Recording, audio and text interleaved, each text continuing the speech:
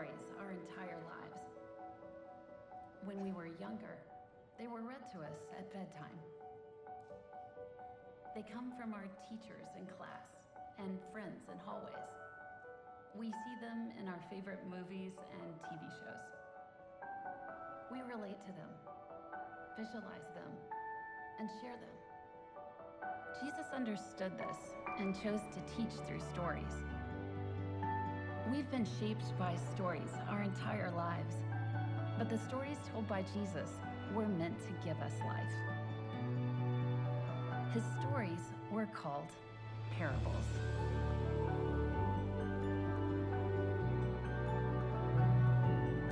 Good morning. It's great to see everybody this morning on this holiday weekend, Labor Day weekend, where we get to celebrate by not doing any labor, right? That's always the good thing about Labor Day. So those of you that are joining us online, thanks for tuning in there as well. If you are a guest with us, we are especially glad that you have come to check us out this morning, and we would absolutely love to connect with you. If you are a guest with us, the easiest way to do that is text the word welcome to 817-755-1668. We're not going to do anything weird like show up at your house or something like that, but we just want to find out how we could potentially be an encouragement to you, minister to you and your family. And so if you have any questions about the church or anything like that, I would love to answer those after the service. And so if I didn't get a chance to meet you on the way in, I would love to be able to introduce myself to you on the way out this morning. But my name is Bill, and it's my privilege to serve as the lead pastor here at the table. Before we get into the message this morning, I just want to say thanks to everyone who participated in our Serve Sunday last week.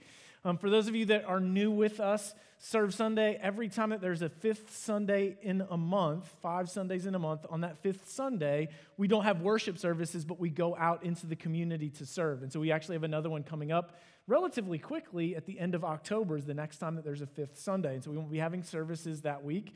We're going to go out to serve. And so this week in our staff meeting, everybody was kind of telling stories about the people that they interacted with, the projects that they did, and things like that. And so we had people serving down at the Morris House, and we're able to interact with people and heard such positive feedback. It's so good to get out and serve because this is the first one that we've done since COVID. And so it was just good to, I think, sometimes take our eyes off of ourselves and to be able to serve others. I was just here at the church.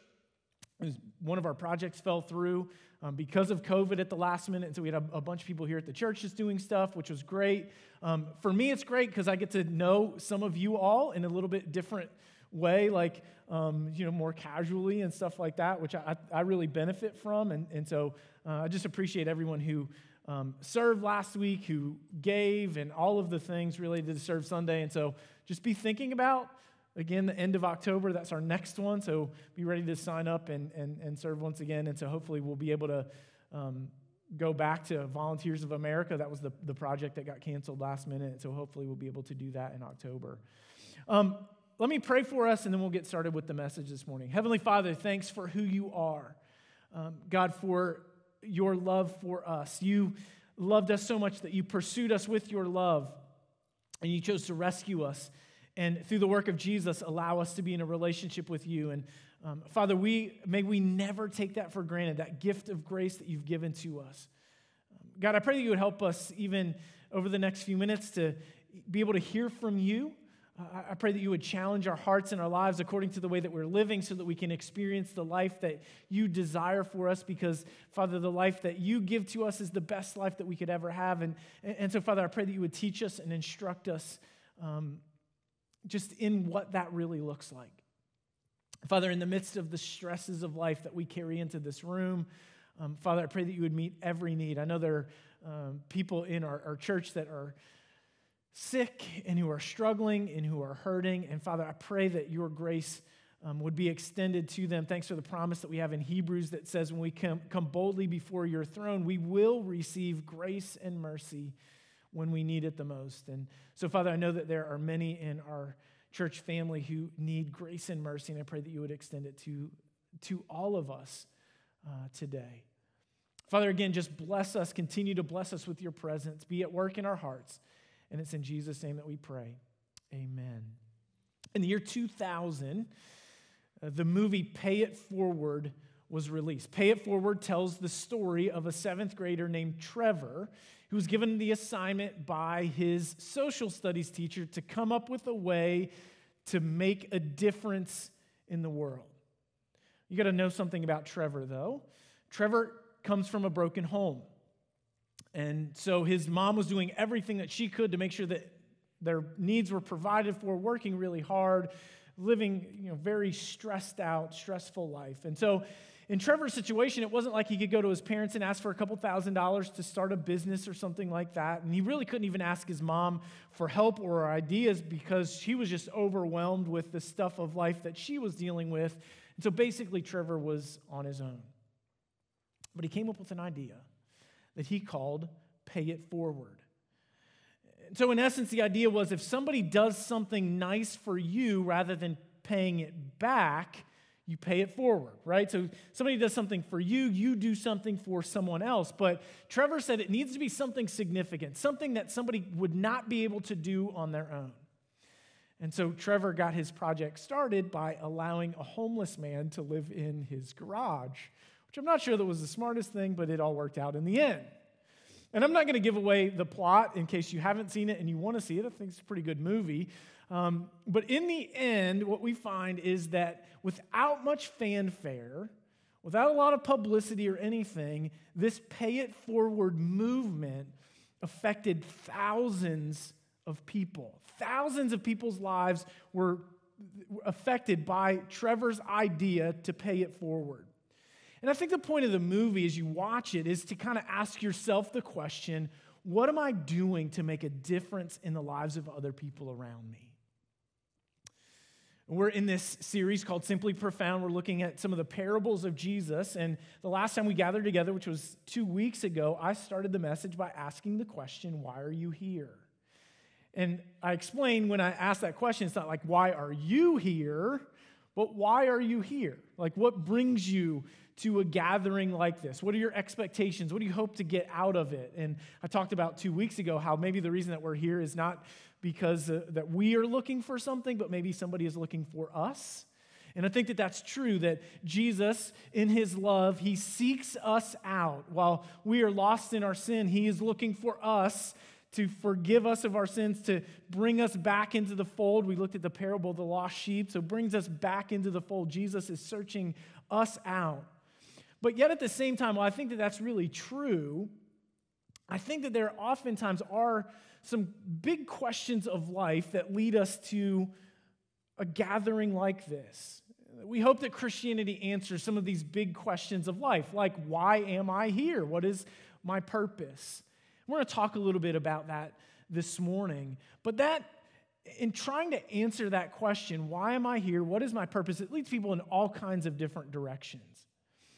But there is a question I want to ask us this morning, and I guess this is really the question that I want to challenge us with today, and here it is. What will you do with what you have? What will you do with what you have? And thinking about the movie Pay It Forward, that was a question that Trevor answered really well. He didn't have much, but he came up with an idea that made a difference in the lives of many, many people. So the question for us, what will you do with what you have? One day, Jesus told a story. It's this parable that we know as the parable of the shrewd manager. That would be the positive description of this. Other times in different Bible versions, they may have the heading of the parable of the dishonest manager. And that's a parable that we're going to look at today. But honestly, this is the most difficult parable that Jesus ever told to understand. We're going to work our way through it in just a minute. But I think in the parable that Jesus told, this dishonest manager, this shrewd manager, he learned something about life. And I think what he learned, and we're going to look at this, he learned that there is value in selflessness and generosity. And so I think the point of the parable that Jesus told is that selflessness and generosity are life-changing values. And so again, as we look at this parable, I want you to be thinking, what will you do with what you have? So let's look at that parable. So if you have your Bible, you can turn with me to Luke chapter 16. The parable of the shrewd manager or the dishonest manager is found in Luke 16, verses 1 through 13. If you don't have a Bible in front of you, it will be on the screen as I read it in just a second. Here's our weekly commercial. If you are a YouVersion Bible app user, you can navigate your way to our live events. You go down to the bottom, hit more on the next screen. I think it's the third thing down, and there's a button for events, and you'll be able to find our event and follow along there. You've got the scripture, place to take notes, some questions for further reflection. There's a link to our digital bulletin, lots of helpful information. So again, that's the commercial for the week. Let's continue. Luke chapter 16. Here is the parable of the dishonest manager. Now he said to the disciples, this is Jesus talking, there was a rich man who received an accusation that his manager was squandering his possessions. So he called the manager in and asked, what is this I hear about you? Give an account of your management, because you can no longer be my manager. Then the manager said to himself, what will I do since my master is taking the management away from me? I'm not strong enough to dig. I'm ashamed to beg. I know what I'll do, so that when I'm removed from management, people will welcome me into their homes. And so he summoned each one of his master's debtors. How much do you owe my master? He asked the first one. 100 measures of olive oil, he said. Take your invoice, he told him. Sit down quickly and write 50. Next, he asked another, how much do you owe? 100 measures of wheat, he said. Take your invoice, he told him, and write 80. The master praised the unrighteous manager because he had acted shrewdly. For the children of this age are more shrewd than the children of light in dealing with their own people. And I tell you, make friends for yourself by means of worldly wealth, so that when it fails, they may welcome you into eternal dwellings.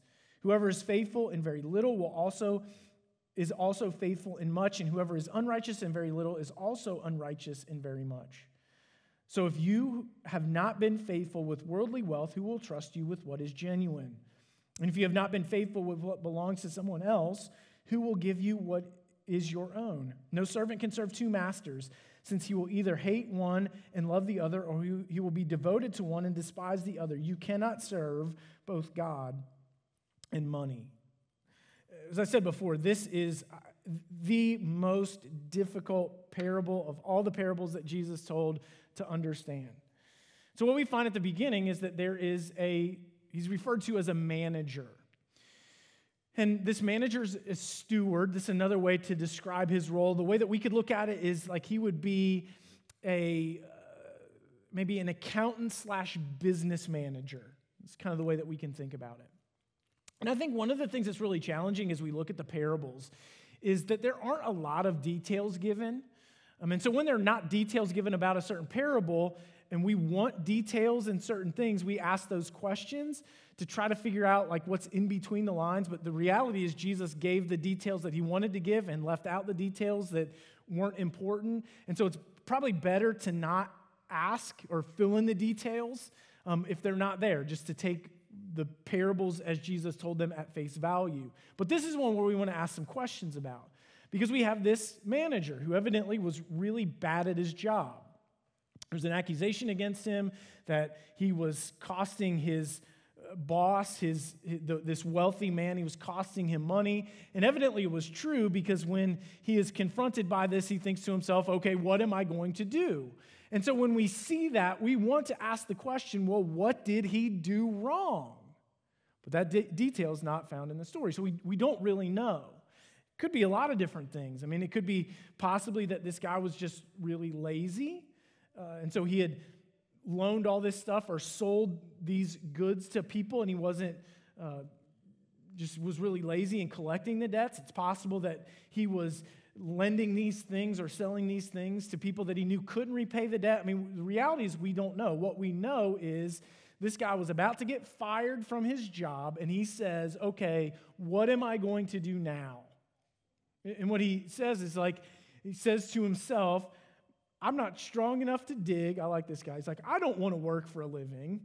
And he says, I'm too proud to beg. So like, what am I going to do in this situation?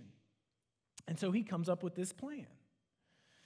And he gathers all these people that he had loaned things to or sold things to. And to the first person, he says, how much do you owe my master? And he said, 100 measures of oil. And he said, look, just cross your bill off, write 50 to the next one, he said 100 measures of wheat. And he said, cross that out and write 80. And then all of a sudden, the owner comes back, the master comes back, and he praises the servant for what he had done. And that's where I'm like, that doesn't make sense to me. Like, that doesn't make sense to me at all. Because what we have is this guy's really bad at his job, costing the owner his money, resources that belong to him, and then it sure seems like he is costing him even more, and then the owner says, man, you did a great job, it's really smart what you did. And that's where I'm like, okay, wait a minute. Something else has to be happening more so than what's there. Because it would make more sense to me if the master came back and was like, man, you're terrible. I'm going to bring charges against you. If he could put him to death or something like that, if he's really angry at him, that would make more sense to me, not the response of, man, that was really smart, what you did. And so maybe there's something else happening, and I think there is. See, most scholars believe that the way that this steward, this money manager would have gotten paid was through commission. So if you have a money manager now for your investments, the way that that money manager gets paid is a commission on the trades that are made, and as the investment grows, he gets a portion of that. And so evidently something very similar was taking place even in the first century. So this money manager would have gotten paid based off of the commission in selling the goods. That's the way he got paid. So likely what was happening when he was cutting the bills is that he wasn't cutting the owner and the owner's profits out of that, but he was cutting himself out of it. So what he was doing was taking out his commission that belonged to him so that he was using what he had and giving it away, which cost him in the short term in hopes that it would pay benefits in the long term. So again, I want to make sure that it's really clear because it's kind of hard for us to grasp. What he was doing was cutting himself out of the equation, using what he had, not for his short-term benefit, but in the hopes that there was long-term benefit in that. Because he's thinking to himself, I am unemployable. I cannot do what I've been doing for the rest of my life unless I change the way that people view me. So he's taking what he had and using it not for short-term gain, but for a long-term benefit.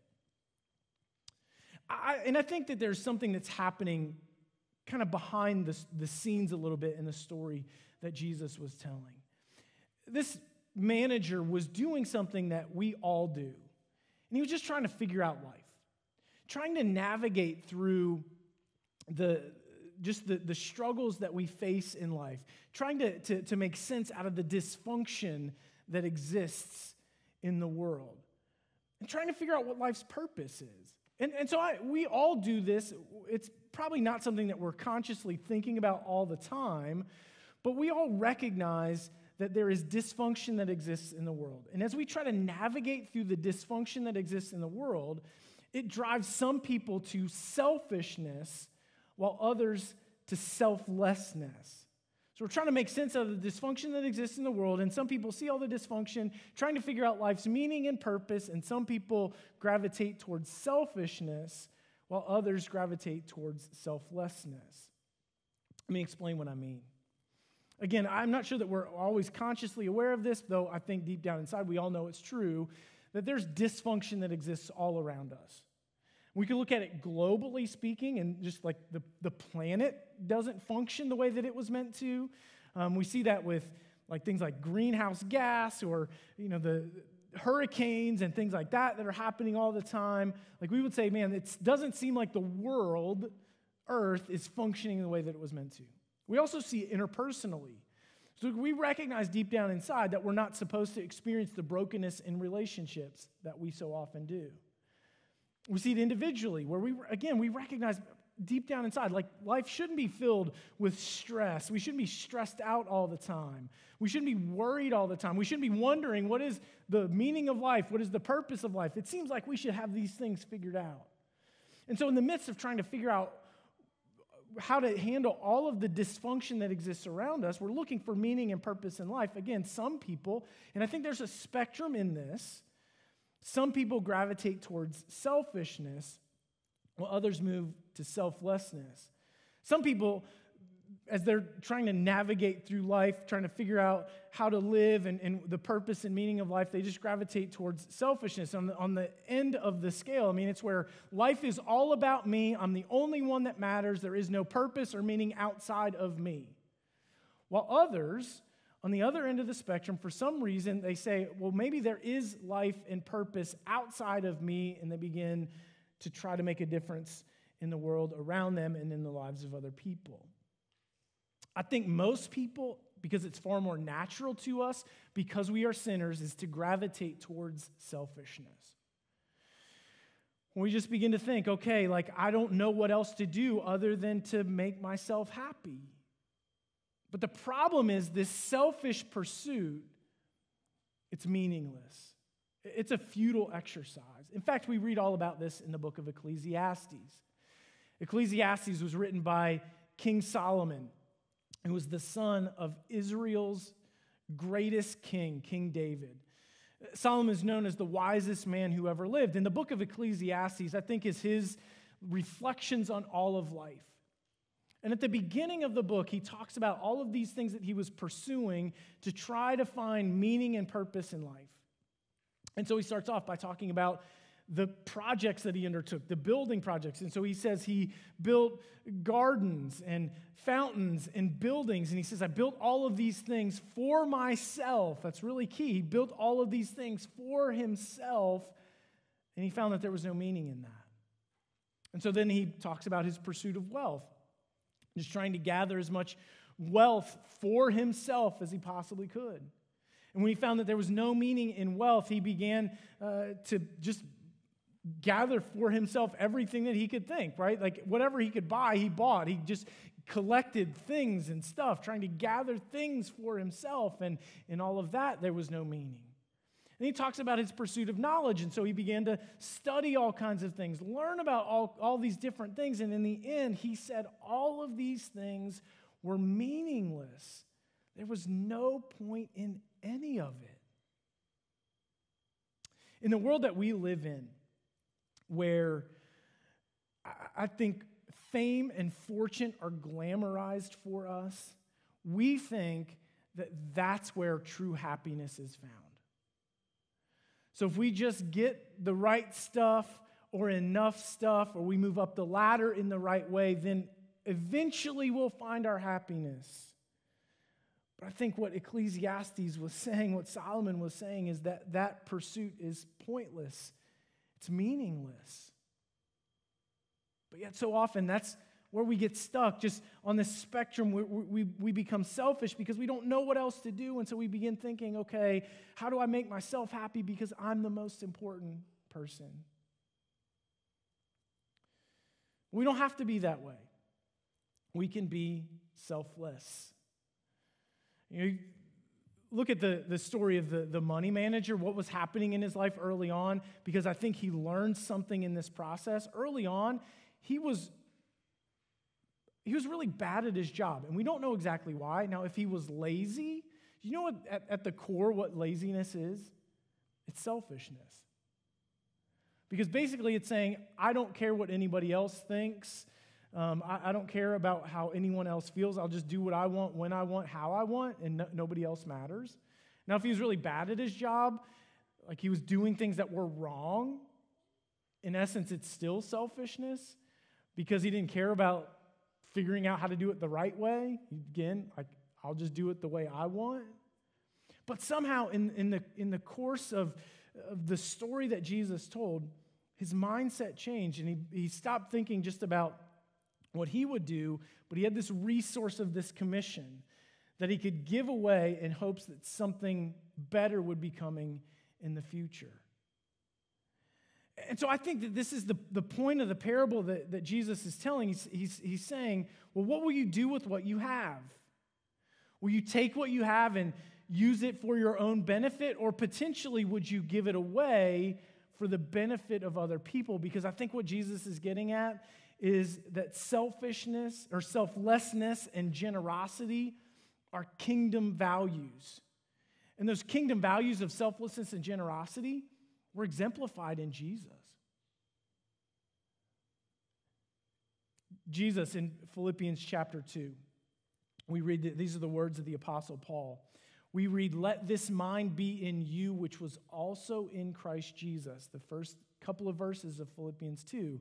Don't think about your own needs, but put the needs of others before your own. And so Paul says, think like Jesus. So how is it that when it's far more natural for us to be selfish and get stuck thinking only about ourselves, how do we make the shift into selflessness? I think the answer is Jesus. You see, when we recognize what Jesus has done for us, when we recognize that someone has been selfless for us, it frees us up to be selfless for others. When we recognize that someone is watching out for us, it frees us up so that we don't have to be watching out for ourselves, but we can be selfless for the sake of other people. And so Paul says, let this mind be in you, which was also in Christ Jesus. And when we are selfless, it may cost us in the short term, but I do think that there is long-term gain. And we even read that in Philippians 2. Let this mind be in you, which was also in Christ Jesus, who came to this earth, took upon himself human flesh, and became obedient to death, even death on the cross. Jesus his selflessness, it cost him his very life in the short term, but there was long-term gain, because at the end of that section we read, and at the name of Jesus, he will be given the name that is above every name. In the name of Jesus, every knee will bow and every tongue confess that he is Lord, to the glory of God the Father. It's selflessness and generosity. Those are the kingdom-building, life-changing values. So what will you do with what you have? But the problem is, because of the world that we live in, we so often get stuck. And we get stuck because we're so focused on making a living when God wants us to make a life. There's a quote from Tom Patterson, who was a business consultant, a Christian business consultant, wrote several business books. And that was a quote that came out of his book called The Life That You've Always Wanted, when he said, we so often get stuck thinking, how do I make a living, when God wants us to make a life? And what he's talking about is that so often we get to think about, okay, like, how do I earn a living? How do I provide for myself? How do I move up the ladder? How do I achieve for myself and for my family and all of that? When he's saying that's not what God wants us to focus on, but instead, God wants us to focus on having a life. At the end of this section, in verse 13, we read, no servant can serve two masters, since he will either hate the one and love the other, or be devoted to one and despise the other.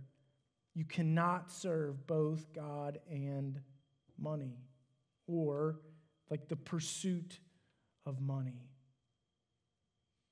So rather than being focused on how to make a living, maybe we should begin thinking about how to have a life. And so as Jesus says it, you can't both pursue God and pursue money at the same time, because they're two very different things. The pursuit of money says, how do I move up the ladder? How do I get more for myself? But the pursuit of God says not, how do I get more for me, but what does God want for me?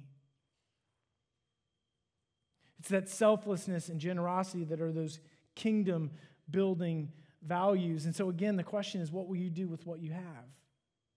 Because I think the point that Jesus is making, once again, is that we need to be selfless and generous to make a difference in our world. What God wants for us is to use the gifts and abilities that he has given to us to make a difference in our world, in our generation. I love millennials. We have lots of millennials in our church. Millennials are just, for definition, like kind of the ones that grew up always having a computer at home. Generally, that's the way that they're defined. Millennials oftentimes get a bad rap, right? Like us older folks, we sometimes look at them, it's like, oh man, they're so lazy, they're soft, all that kind of stuff, right? That's how they get characterized a lot. But I love millennials because what they somehow, I don't know why, but their generation has figured out there has to be something more to life, that there's a meaning and purpose outside of themselves, and so often they're passionate about making a difference in the world. Like, why are millennials so interested in environmental causes or social justice issues? Because they're thinking like meaning and purpose is found outside of themselves. And it is. Because the thing that God wants us to do is take what he's given us, the gifts and abilities, all of that, to make a difference in our world and in our generation. And the greatest difference that we could ever make is pointing people back to Jesus, who transforms us from the inside out and causes us to be different. So again, what will you do? with what you have. Quickly, I want to give you kind of two applications to think about, two things to really think about as we take and apply the parable of the shrewd manager to our lives. And so first, I would ask you this. Are you being generous with your financial resources? Are you living generously with your financial resources? And you might be thinking, well, like, how do I do that? What does that look like? And I don't have time to get into a lot of it this morning because we're going to finish up relatively quickly. And so I can't give you all of the biblical basis for this, but I think that the Bible teaches that we should be living according to the 10-10-80 principle. 10-10-80 principle, I'll explain what that is. So the 10-10-80 principle, that the first 10, it's all percentages, 10%, 10%, 80%. So the first 10% is that we give. So we give first, as a first priority, 10% of what we have back to the Lord. So we're generous with what we have by giving 10%. I think the priority in that should be giving to our church. And so for those of you that give regularly and generously, when you give, you are giving to our mission to make disciples. The reason that we can do what we do is because of your generosity. That's the first 10%. So give 10%. Second 10, save 10. So you give 10 and you save 10. That's the second priority, is that you save 10. The reason that you save 10 is kind of like a rainy day thing. Like when you find yourself in trouble, you're not a burden on other people. It also builds margin into your life so that when there is a significant need outside yourself, you can respond to that need because you've been saving for that purpose. So you give 10, you save 10, and then the last 80% is what you live on. 10, 10, 80. So if you live according to those principles, then I think that allows us to be generous with what we have. So are you generously using the financial resources that God has given to you? Second, are you using the gifts and abilities that God has given you to make a difference in the lives of other people? See, for all of us who are followers of Christ, I mean, this is true of all of us. Those of us who are followers of Christ, we have been given uniquely gifts by God to use to make a difference in the lives of other people. But all of us have things that we give, our personality. God has made us who we are to be able to use and make a difference in the lives of other people. And so I would ask, are you using the gifts and abilities that you have to make a difference in the lives of other people? And we could talk about what that looks like in church. And in fact, in the next couple of weeks, we're going to be talking about areas that we need people to serve in because we have needs here in the church. If you are a regular part of the table, we need you to be serving because we need your gifts, who you are, who God has uniquely made you to be. We need you serving here. But yet at the same time, I want you to know God has called us to go out into the world using who God has made us to be to make a difference in the lives of other people around us every single day, not just as we gather together here. And so I want you to think about this. Again, let me ask the question, what will you do with what you have? Because we aren't to take what we have and figure out how to gain more for ourselves. But I think the point of the story is that we're to take what we have and give it away to make a difference in the lives of other people. So what will you do with what you have?